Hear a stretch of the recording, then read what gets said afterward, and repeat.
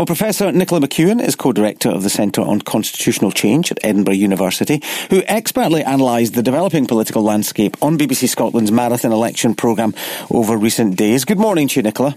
Good morning. I hope you've caught up on your sleep. A little bit. Well, the First Minister insisted, of course, on Saturday night in that speech that she gave, that holding a referendum is now the will of the country. In analysing that, do we need to differentiate between the outcome of the electoral system that produces and the actual votes cast?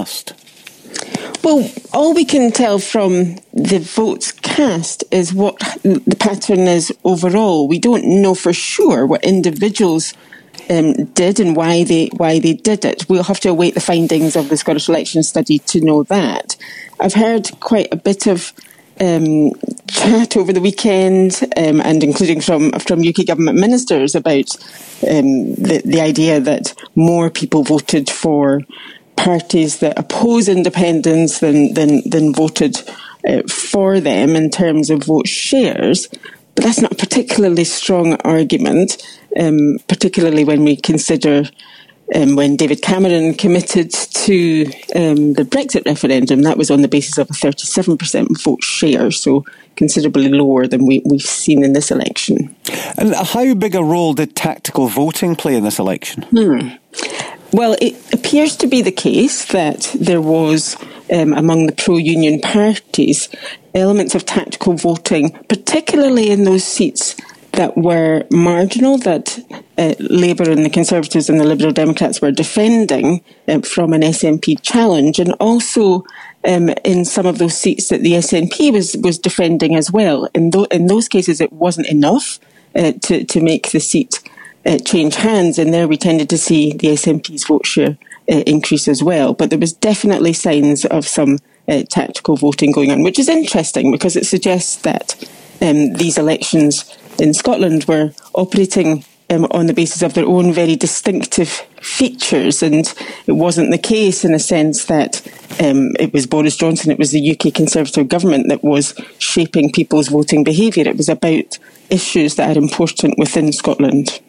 And as regards the number of seats the SNP got, 64, of course 65 was the magic figure in terms of a majority, and a lot was made of that over the weekend. But the reality is that in the system that we have, a majority is very, very hard to achieve. Yes, I mean, the architects of devolution chose a system of voting that would be proportional, that balances proportionality or favours proportionality, and many would say fairness, over a majoritarian system like the first-past-the-post system that favours a strong single-party majority. So there is no perfect electoral system. That was the choice that was made. But it's extraordinarily difficult to secure a single-party majority in the type of electoral system that we have. And as we look at the results for the other parties, the Labour Party, for instance, we're going to hear from all the parties this morning represented at Holyrood, but the Labour Party, Anna Sarwar made the point that he was fresh in the door as a new leader, and his approval rating seemed to be pretty good in opinion polls, but that didn't seem to translate into results.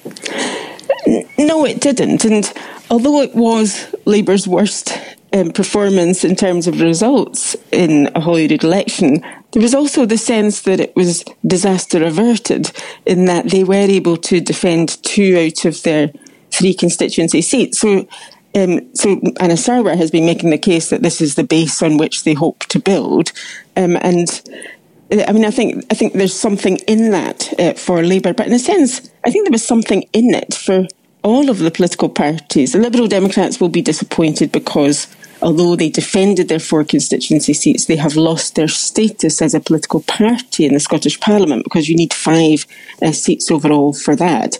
And the biggest losers is the Alapa Party because they fell far short of the threshold that they would have needed to secure a list seat. Yeah, it's interesting, isn't it? We're going to hear from Patrick Harvey of the Greens after 7. The Greens have been, the SNP and the Greens are the big winners of this election, obviously, but in terms of the Greens increasing their representation in Parliament, would it be fair to say that people now understand the voting system better? Could it have been that, Mr. Salmon's call for SNP voters to back his party may have actually benefited the Greens?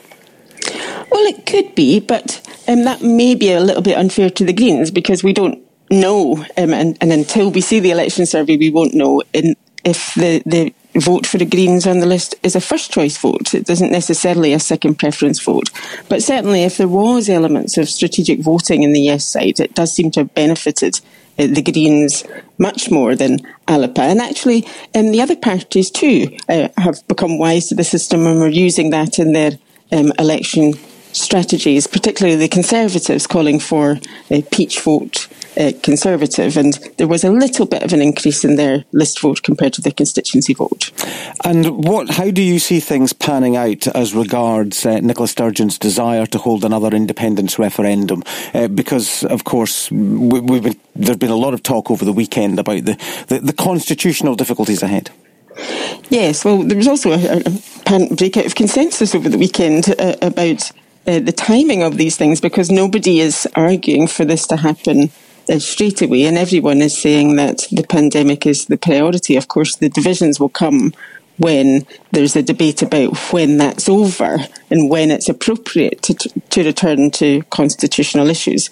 But I don't think the First Minister will be in a hurry to do this, and partly that's because this election has confirmed what we knew, in that Scotland is divided down the middle on the issue of independence. So a challenge for her will be to try to increase support for independence so that if she does have a referendum, she can be confident of winning it. And there are difficult questions to address on the independence issue created by Brexit and all of the complexities that has generated, not least around the border. So this buys a bit of time for her to focus on those issues. We're grateful for your time this morning, Professor Nicola McEwen, the co-director of the Centre on Constitutional Change at Edinburgh University.